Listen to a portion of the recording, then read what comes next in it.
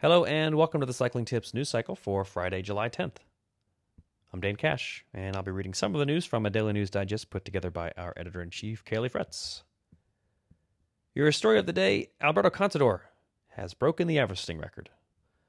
The 37-year-old Spaniard compiled 8,848 meters of vertical gain, the height of Mount Everest, in 7 hours, 27 minutes, and 20 seconds. He did so on the Silla del Rey climb, not far from Segovia in Spain, beating Lachlan Morton's previous record by about 2.5 minutes. Contador averaged over 250 watts during the course of the effort with an average speed of 18.2 kilometers per hour.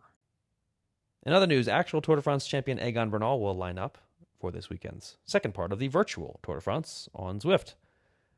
Stages 3 and 4 take place this weekend and feature quite a bit of climbing. Stage 3 takes in 48 kilometers in total, and Stage 4 is 45.8 kilometers long.